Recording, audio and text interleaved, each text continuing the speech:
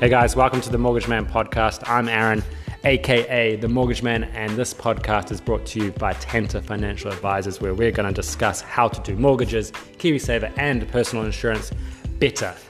We're going to have lots of guests, lots of information, and lots of helpful tips so that you can speed up the process. Enjoy. Hey guys, welcome to another episode of the Mortgage Man podcast. I'm Aaron, your host, and I'm joined here by Chris Brown. Hey guys, how's it going? He can be known as the co-host today.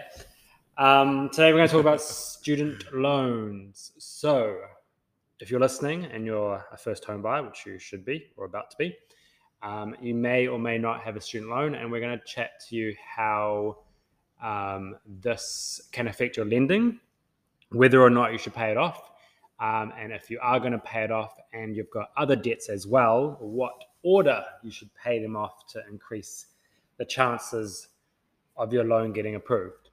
So I don't need to explain what a student loan is because, you know, that's a student loan. The good thing about these debts are they probably are the best debt to have when we look at a mortgage application for someone that doesn't already have a mortgage. Yeah, so I would say they're the best, definitely, because they are the same same repayment rate, no matter how big they are. They all are the same. And there's no interest on them. Yeah, there's no interest. So that's great. Unless you leave the country for 2 years, is it? And then you have to start incurring interest? Yeah, and then they absolutely murder you with interest. Yeah. So when we do a mortgage application, which you probably figured out if you listen to this podcast a lot, we need to put in all the numbers, incomes, expenses, and your hypothetical mortgage. Obviously, the student loan comes under the expense category, and we will simply just put in whatever those repayments are. Obviously, those repayments are calculated based on your income and deducted at source on your payslips. Yeah, so at 12.5% is how much it takes off your income. So if you're earning $100,000 a year, it's obviously $12,500. So it's quite a substantial amount when you actually look at your payslip, how much it's taking off your income every week. And what we actually find is that, you know, by the time you get into a house, hopefully they're down to a manageable level. That extra payments, if it were to be gone, would help you significantly in getting a mortgage. Yeah. And how does it differ for self-employed people? So self-employed people are often the worst because a student loan, interest-free, we just put it to the back of your mind, like, whatever, don't worry about it.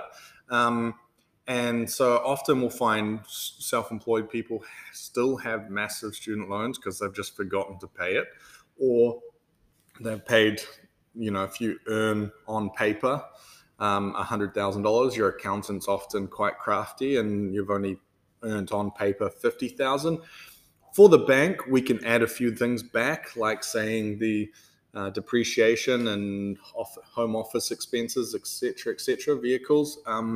They're not actually real costs, they're money you've earned.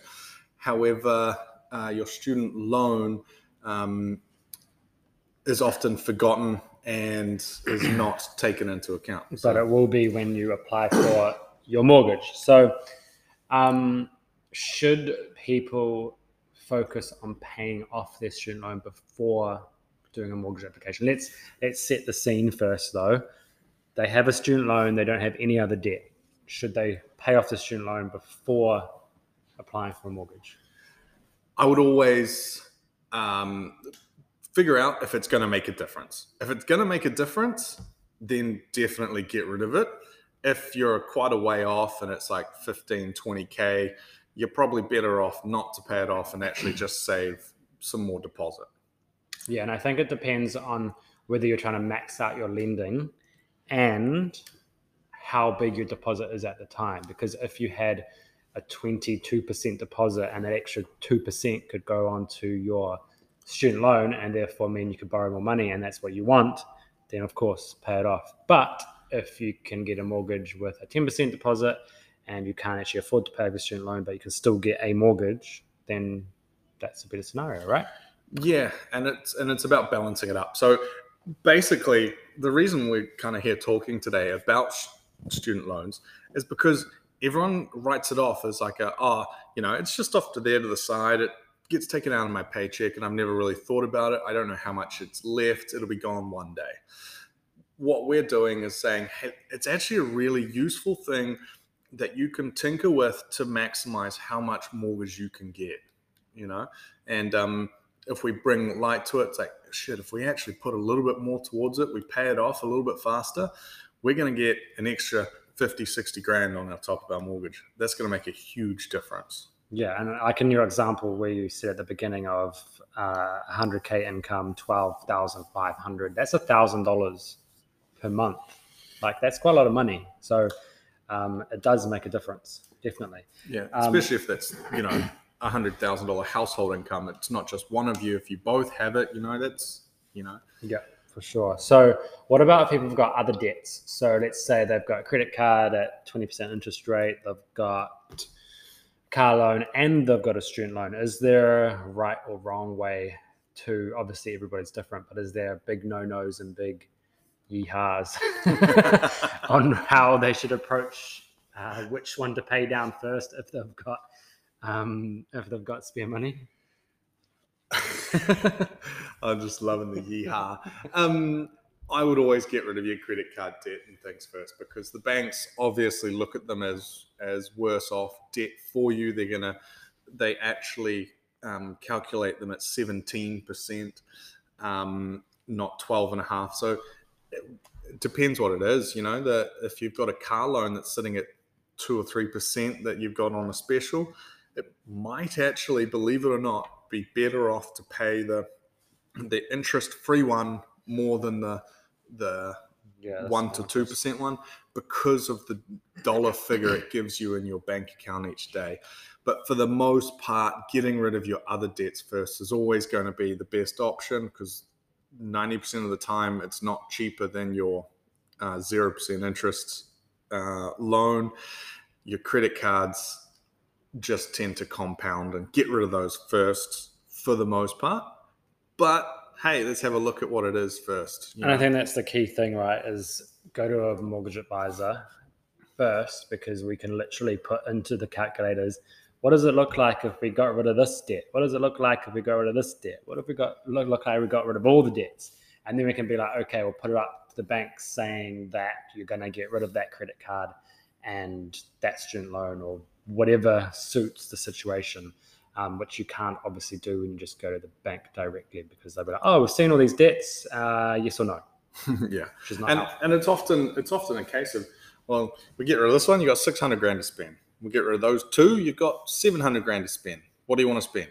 Yeah, and if you find the money pretty quick when you see those numbers. Yeah, totally. So I would always figure it out. And I think just to highlight that, if you take the person who has a $100,000 income, 12.5 grand per year, if you've got a credit card that only costs you, $500 a month instead of $1,000 a month, it doesn't matter, how big that's going to have a bigger impact on your lending situation, just to put the number figures on it.